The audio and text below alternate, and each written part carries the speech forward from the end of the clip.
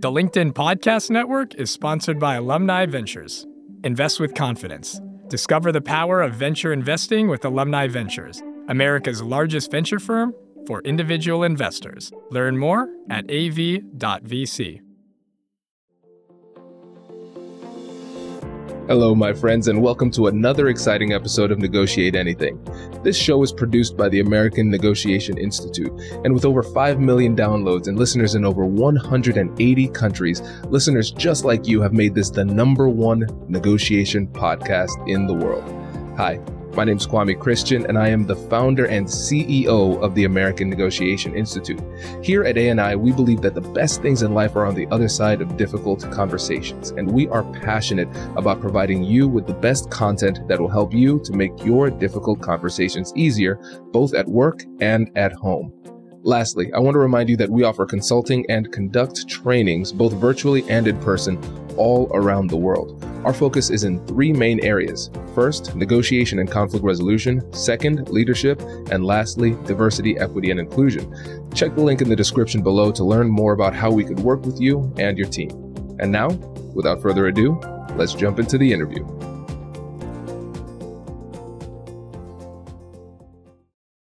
Andrea, thanks for joining us today. Kwame, thanks for having me. How would you get us started by telling us a little bit about yourself and what you do? My name is Andrea Flack-Wetherald, and I have a degree in social work that I use every day in my life as an improviser, and sharing these ideas of how we can bring together components of mindfulness practice alongside the same skills that improviser comedians use to make their scenes succeed on stage. We can use those same skills to succeed off stage because all of life is improv. And so my passion has been bringing these things together, sitting mindfully with what it means to appreciate life as improv, and then pay close attention to what skills are comedians using so that we can draw from them readily when we need them. And I have found that there's the most freedom creating work to do when we apply these skills specifically to brave conversations. So that's pretty much become the central focus of my work, is equipping heart-centered people for brave conversations that help them do whatever they care about better. If that's starting a nonprofit, if that's being a foster parent, if that's ending gun violence, this work has really been applied in a lot of contexts. But pretty much it's my goal to do my part in making the world a braver, kinder, and safer place. I love it. This is great. And as you're talking, the thing that keeps coming to mind is that I say, man, Andrea should write a book. Andrea should do keynotes. Check and check, my friend. Good. So let the listeners know about the book so they can get it. Yes, my book is called The Funny Thing About Forgiveness: What Every Leader Needs to Know About Improv, Culture, and the World's Least Favorite F Word. And I was fortunate to have Colin Mockery of Whose Line Is It Anyway write the foreword for my book. So it's just all about how we can use improv in our forgiveness work so that our confrontation experiences are more effective. And I am happy to speak at events that are full of heart-centered people trying to make the world a better place. So whatever that means for you at your company or big event, give me a call. I'm happy to come. Awesome. Good. I wanted to make sure that everybody knew how you could help them. And listeners too, as somebody who speaks regularly, I saw Andrea speak and she was exceptional. So check that out too. And I think what would be great for us to do is let's not assume we all understand the words that we're talking about. And so the key words I want to focus on right now are mindfulness and improv. Let's just get definitions for both of those before we move on. Yeah, perfect. So mindfulness is the practice of being fully present in this moment and allowing whatever it is that's happening for you, whatever thoughts are coming up, whatever feelings are coming up, to explore those with curiosity instead of judgment. And so whatever it is that's coming up for you, if you're feeling like, oh man, I'm so distracted, oh, I can't clear my head, you just kind of accept that. You don't judge yourself for that. It's a practice. And so often mindfulness is paired with meditation, and that's a really great use for it. But mindfulness can also happen while you're in a traffic jam or while you're in an elevator next to someone who's singing Shania Twain real loud. And you're like, why is this happening right now? And you have full freedom to be in that moment with curiosity instead of judgment. And improv is a form of live comedy where everything is made up on the spot. Oftentimes, I'm glad you asked this clarifying question, because in a lot of cities, the best known comedy venue is called the Improv, but they actually only do stand-up, which is very confusing for everybody involved. So stand-up is scripted. These jokes have been written, they've been practiced, and there might be some improvisation with riffing with certain audience members and this sort of thing. But for the most part, it's not the same as in improv. The lights go down, they come back up. No one is going to save you until the end of your set. You have got to make something out of nothing just with each other. Wow, that sounds terrifying. Yes, it's a lot of people's stress nightmare, and yet I have chosen to do this with my life. I really love this because it's unique in the industry. So we have a lot of people who talk about mindfulness. We have people who talk about improv. We don't have many people who blend those two. And I can't think of anybody who blends them and then brings them into brave conversations. And as you're talking, it's becoming more and more clear why these two things can be beneficial in the difficult conversations that we're having. But again, let's just break it down piece by piece. Let's imagine we have one person who's approaching a conversation mindfully, another person who is not. What is the difference? Okay, so there's several. And I know this from having been on both sides of that. Like I always want to be real and upfront about that, because there's not a difference between people who are good or not good at confrontation. It's like, who in this moment is connected and who in this moment is freaking out? Like, who in this moment is connected to fear instead of love? The truth is we all spend time in both of those buckets every day. So when I am not mindful, walking into conflict of some kind, I am imagining it going poorly. I am imagining the worst things that they could say. I am remembering the worst pieces of what I've seen them be and reliving that and telling myself some kind of story that their worst behavior is the deepest truth of who they are.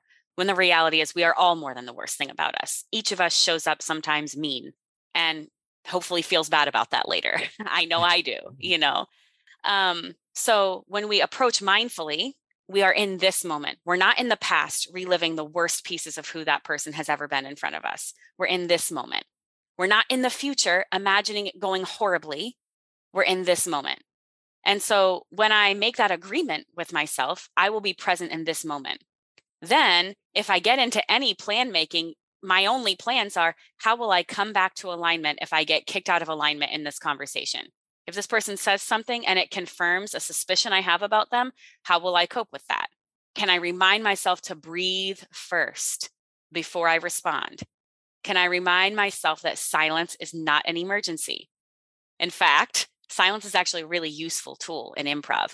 There are so many really delicious moments I wish I could email from my brain to yours, like these memories of being on stage and somebody saying something that either confused their scene partner or they just were choosing to use the comedic tool of silence. And the stage goes completely quiet and the audience goes completely quiet. And you can hear them scooch forward on their seats, just being brought into this moment. And then the tiniest little thing, the tiniest smirk or gesture gets the hugest laugh of the night because that silence gave us a pause to all come into the moment together.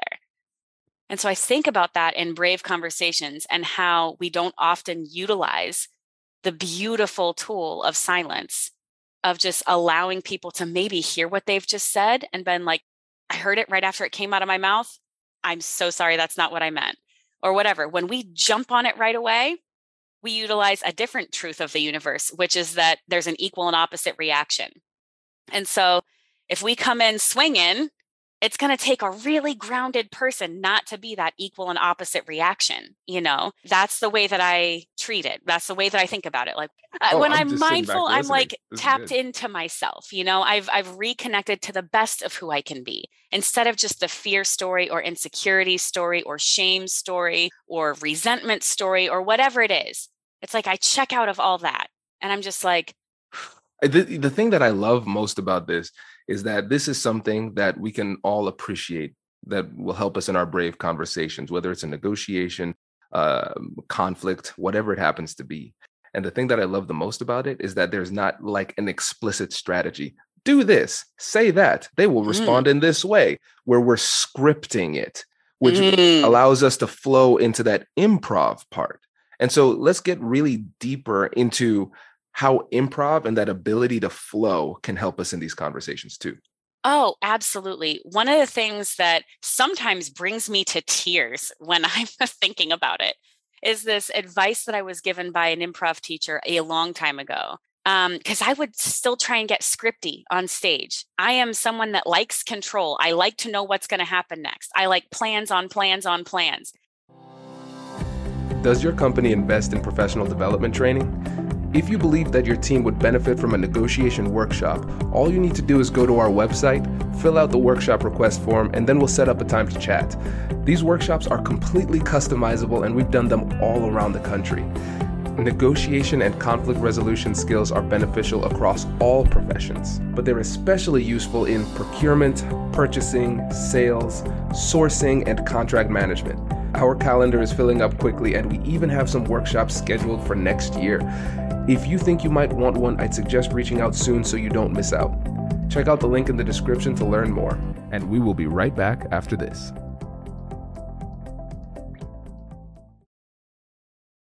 Hi, I'm DC Marshall.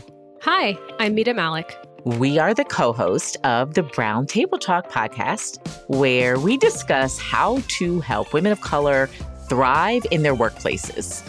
And we invite allies to join us to help women of color win at work. We have a seat waiting for you. Subscribe to Brown Table Talk wherever you enjoy podcasts. From the minds of visionaries to the desks of disruptors, I'm Lars Schmidt, host of the Redefining Work podcast. Join me each week as we explore the new world of work through the lens of those shaping it. CEOs, HR leaders, investors, and more. Be a part of the conversation that changes everything. Subscribe to Redefining Work today. And so improv is like immersion therapy for me. It's not my natural instinct to just accept I'll walk out on stage and then we'll build whatever it's going to be together. I'm like, I want to know what we're building though. I would love to see the blueprints before I venture out onto the stage. And this improv coach said, Andrea, the answer is in your scene partner's eyes. You don't need to be trying to think of the funniest thing that's ever been said on stage ever. You don't need to hope that the words that are about to come out of your mouth get you discovered for Saturday Night Live. Like there's not all that pressure in this moment right now. Like listen to your scene partner. The answer is in their eyes. Like just connect with your scene partner. If it's okay, I don't want to go on forever. We have this really beautiful tradition in improv. Before every show, you make eye contact with each of the other players on your team and you touch them on the shoulder and say, I've got your back. And the reason we do this is that it's freaking scary to know that like drunk people paid money, tens of dollars sometimes, for you to be funny. And they don't know you. They don't know if you had a bad day. They don't know if it's an off day for you. They just expect to have a good date with their wife. They found a babysitter. They have all these expectations. They're like, this is what I need from you, funny woman. Be funny then, you know? And so it feels all this pressure. And it's so easy when you get caught up in other people's expectations or knowing the theater needs to sell tickets. They need people to leave good reviews and tell their friends. And there are these concrete objectives. It's a business, you know? It's a delicious manifestation of mindfulness, and also it's a business. So there's these things that have to happen. But if you get caught up in all that and all those objectives of what needs to happen, it's really easy to make selfish, short-sighted moves in the scene because you're trying to prove something, you know, you're trying to hustle for your worth. You're trying to do something instead of, you know, the ask of improv is, can you decide to hold all of those outcomes lightly and prioritize each other? That's your job. That is the only agreement. The foundation of improv is we will listen to each other. We will look for ways to make each other's ideas look amazing. They say that if improv is done well, nobody stands out. Like you're all just so busy looking for ways to make each other's ideas succeed that no one is the brightest shining star, you know? And so before every single show, we remind each other, that's what this is about. It's okay for you to be brave out there. You build something interesting and good when people aren't scared to be brave, you know? But if we know that, then the onus is on all of us to build that culture on our team. That's like, it's safe to be brave here. Go ahead and sing. Go ahead and try a British accent. Like, we will have your backs. We will be here to make whatever weird thing you do with your electric possum character or whatever. Like, we are here to make that succeed. And we're not going to be on the sidelines like, whew, glad it's not my idea failing miserably right now. Like, that's not what it is. It's like sacrificial support of your scene partner. And then we trust that when we commit to that, and we just trust that like sacred, vulnerable collaboration agreement, then when we trust that, it's like those objectives will be met in their own right time. They will be met better, and we will build something that surprises and delights all of us. If we can just hold the audience lightly, hold the ticket sales lightly, like just be in this moment and listen to each other with your whole heart. Andrea, there's so much brilliance in everything that you said that it's hard for me to pick where to go. But there is one thing that I think is really, really important for people to hear. It's that you said improv is not your natural instinct. And yet you're on stage crushing it and writing books about it. Can you talk a little bit more about your ability to absorb this and then put it into practice? Okay, therapy helps a lot. Like, I'm just gonna plug finding a therapist right off the bat. But I think a big part of it for me is that I found it because I went to a workshop because I thought it would be fun. Like, that's how I found improv. Was the first business that I ever tried to start. It was called Share Closet. It was a great idea. I did a real bad job being in charge of it. It just like blew up. And I was really sad. But I had won this startup competition, which allowed me to go to startup workshops for free in the city of Pittsburgh. So I went to this thing that was called Improv for CEOs. And I was like, I'm still technically the CEO of this burning pile of garbage. So I'm going to this workshop. And like, I knew that it would be fun, and it was. I just did not realize that the things that I had felt so estranged from, which we can go all the way down in the weeds or we don't have to, but I felt really estranged from the way that I understood God and the faith that I had grown up with, like life and just experiencing other cultures and realizing like, oh my God, what if there's more than one acceptable way to be on this earth? Like, what if the truth wasn't that there's one right way to understand God? And fortunately for me, it's the way my family does it. Like, what if that's not true? So I super freaked out and just felt lonely. Like, I didn't really understand, who am I on a deeper level? So then I go to improv, and it's like these ideas of just loving each other bravely by the way that we listen and show up for each other felt so deeply familiar. I was like, wow, this is like deep soul level goodness. And that familiar sense of like not needing to know everything, finding wisdom by just asking brave questions and like exploring and figuring things out together versus needing to be the expert. Like, it just was this huge relief. Like, it was like my soul exhaled in a really important way.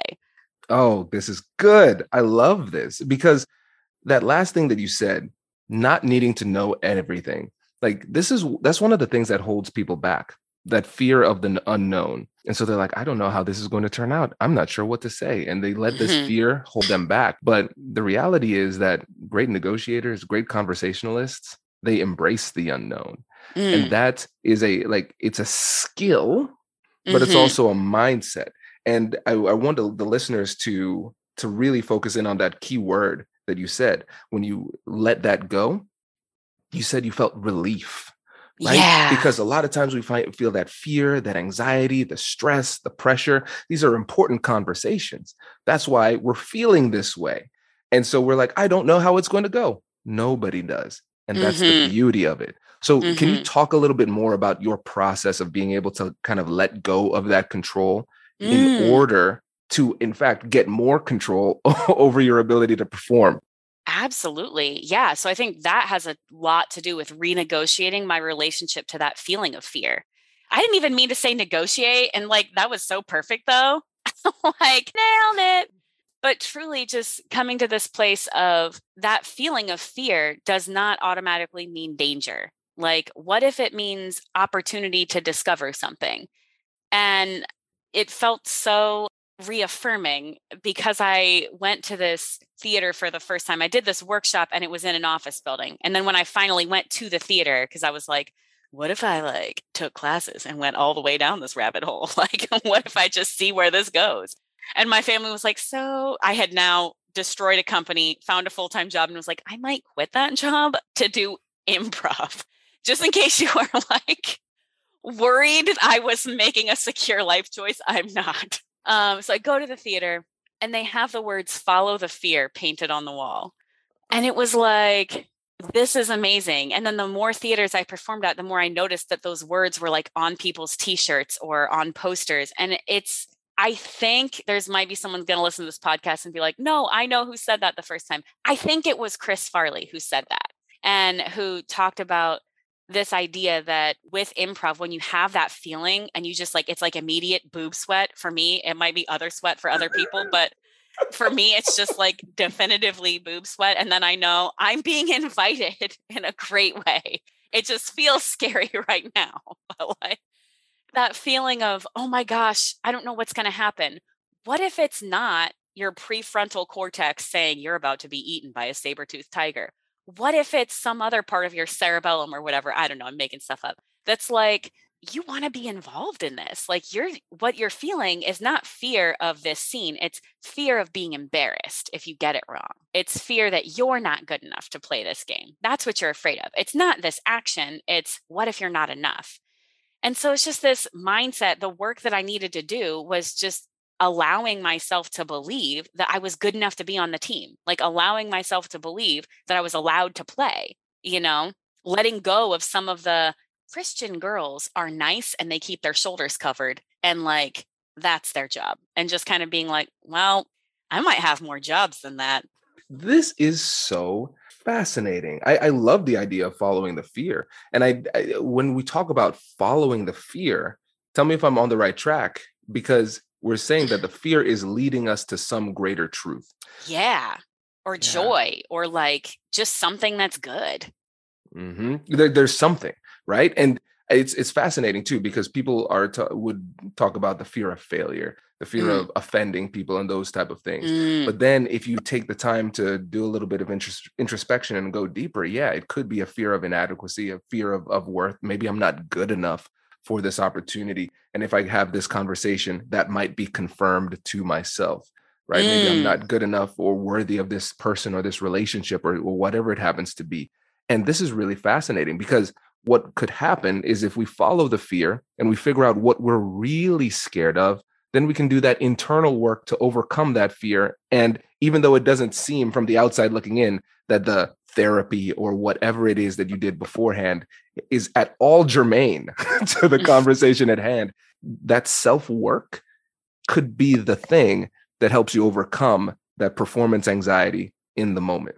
This is the reason, not to just plug my book again, but this is the reason why I wrote a book about forgiveness, because the idea to me is forgiveness first, forgiveness before anything else. You don't need to walk into the confrontation being like, well, we'll see how they handle it and if they've earned my forgiveness. It's like, if you do that inside work first, before anything else, you are going to show up to that conversation totally different. You're not going to be choking the life out of it, because the only way you can heal, the only way you can get closure, the only way you can feel optimistic or whatever is how this person handles it. You have no control over that person.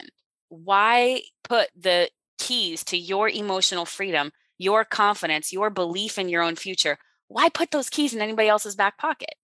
And so my whole deal with forgiveness is like, I notice, and we're about to go real all the way into it, but the way that you follow the fear confidently is by figuring out, when am I really in danger and when am I not? And the way that you know that is by, just like you said, figuring out, what am I really afraid of here?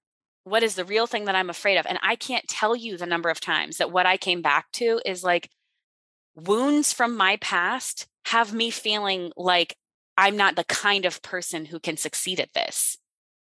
Forgiving myself for Share Closet and the mistakes that I made that blew that up is the only reason we're having this conversation right now. Like, the only reason that a second company ever existed was doing that emotional work of like, it's safe to not do things perfectly all the time. Like, What if I did a really good job of building a bridge from where I was to where I am now? I thought I was building a rocket ship, and that's not what I was building. But I built a really dope ass bridge, and I'm really glad for where I am now. So it all works out. And I love the idea of forgiveness too, because when I think about forgiveness, I think it's a gift you give yourself. We often think about the other side, but if you can forgive, then you let go. And I think a lot of times people feel they struggle with the concept of forgiveness because in their mind, if I forgive somebody, then I'm saying what they did was okay. That's not necessarily the case. But I think sometimes if you're struggling with that word forgiveness, you could almost turn it into just letting it go, right? In order to give yourself the gift of mental health, stability, and a path forward to contentment.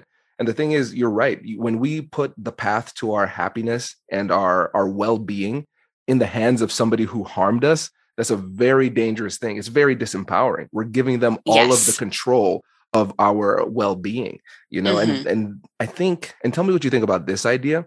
It seems like when we talk about following the fear, it seems like a lot of us might be afraid of forgiveness because we feel as though if we let go of that, we're letting go of something that we held on to so dearly, like a toxic security blanket. And we thought that was the thing that was protecting us. But we are reluctant to let that go because we're afraid of what it could mean. I agree with all of that. And I think we're afraid because in our culture, we don't hold accountability and forgiveness together very well. We've bought into this completely untrue idea that forgiveness comes at the expense of accountability or consequences or boundaries. And that's just not how it has to be. At least that's not the way I teach it. I think that it is compassion in its completest sense to hold somebody accountable and to allow there to be consequences and boundaries that keep people safe and that motivate growth. I know that I've had so much growing to do in my life and learning to do, as has every human person. And I can think of so many times that accountability from my friends, or just brave questions, even before we even needed to get all the way down there to consequences and boundaries, brave questions. What did you mean by that? Oh, that hasn't been my experience. Like these simple things we feel like aren't good enough, but they changed my life. They helped me become a more loving version of myself, to just get curious about like later when it's just me and mama you, and I'm up at night like, am I doing this right? Am I a good person? Like asking these questions, and thinking like, why did that person say that to me? And realizing in my time at the pace that I could grow, like, oh, that belief that I have is hurtful. Like, I didn't realize that it was, but it is. And like, does this check out with what else I believe about love? I don't think it does. I don't think I can draw a connection between this belief and who I am as a person of love. It might be time to get rid of that one. Like that one's not really serving me too good no more. Like I'm going to have to get rid of that one. And so in time, this gentle, like their accountability doesn't have to mean dropping the hammer. There can be gentle accountability, but it doesn't have to be. It's perfectly okay for accountability to be whatever it needs to be in that situation with that scene partner. And I think a lot of the fear that people have expressed to me, at least, about forgiveness is just this worry that it comes at the cost of accountability. And I don't think that it needs to. I think we can hold those two things together. And I think we honor our scene partners better when we do. This is great. And Andrea, next time you come on the podcast, listeners, you see that assumptive close. Next time you come on the podcast, we need to talk about apology and forgiveness because that's we do. So important. So important. Yes, and we do. I want to also say, listeners, when Andrea responded to what I said, she said, I agree with what you said, and was an improv technique. Can you tell us a bit more about some of those specific skills, like the yes and other things that you can use, like actually in the moment to flow? That was such a good ear, Kwame. Like, look at you go. Yeah. So this idea of yes and is about acknowledgement and acceptance and building your own thing. So when I teach it in professional settings like this, it's easy to feel like yes and is not for real life, because in real life, we can't say yes to everything. But yes and doesn't mean building more injustice, hate, fear, whatever that's not working for you. The spirit of yes and is not ignoring that it happened. The spirit of yes and is acknowledging and accepting what exists and then building on top of that what works better. I've never said it exactly like that, but I do think that that is a good summary of the spirit of yes and. It's about acceptance and autonomy. And that's also what forgiveness is about. So one of the things that I encourage people to do when they are getting proactive about forgiveness work, when they're heading into a difficult conversation, is to write out yes and statements. And these are not statements you need to read to anybody. In fact, it's better if you don't put that pressure on yourself. If you allow yourself to just be honest, because boy, do people just trivialize their feelings. So many times people tell me they struggle to say what's bothering them. And then they kind of twist it around. I'm like, can I give you permission to be upset about whatever it is? It's not too little. Your feelings matter. And sometimes what we do, drum stuff up to be bigger than it was to justify our feeling.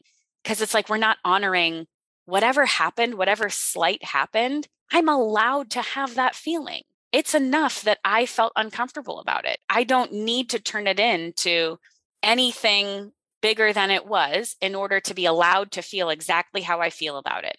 So when I encourage people to write the yes and statements, I encourage them to be specific. Specifics are a lovely thing that improv coaches encourage people when they're learning, like add as many details as possible. Like it's so helpful to your scene partner when you're really specific.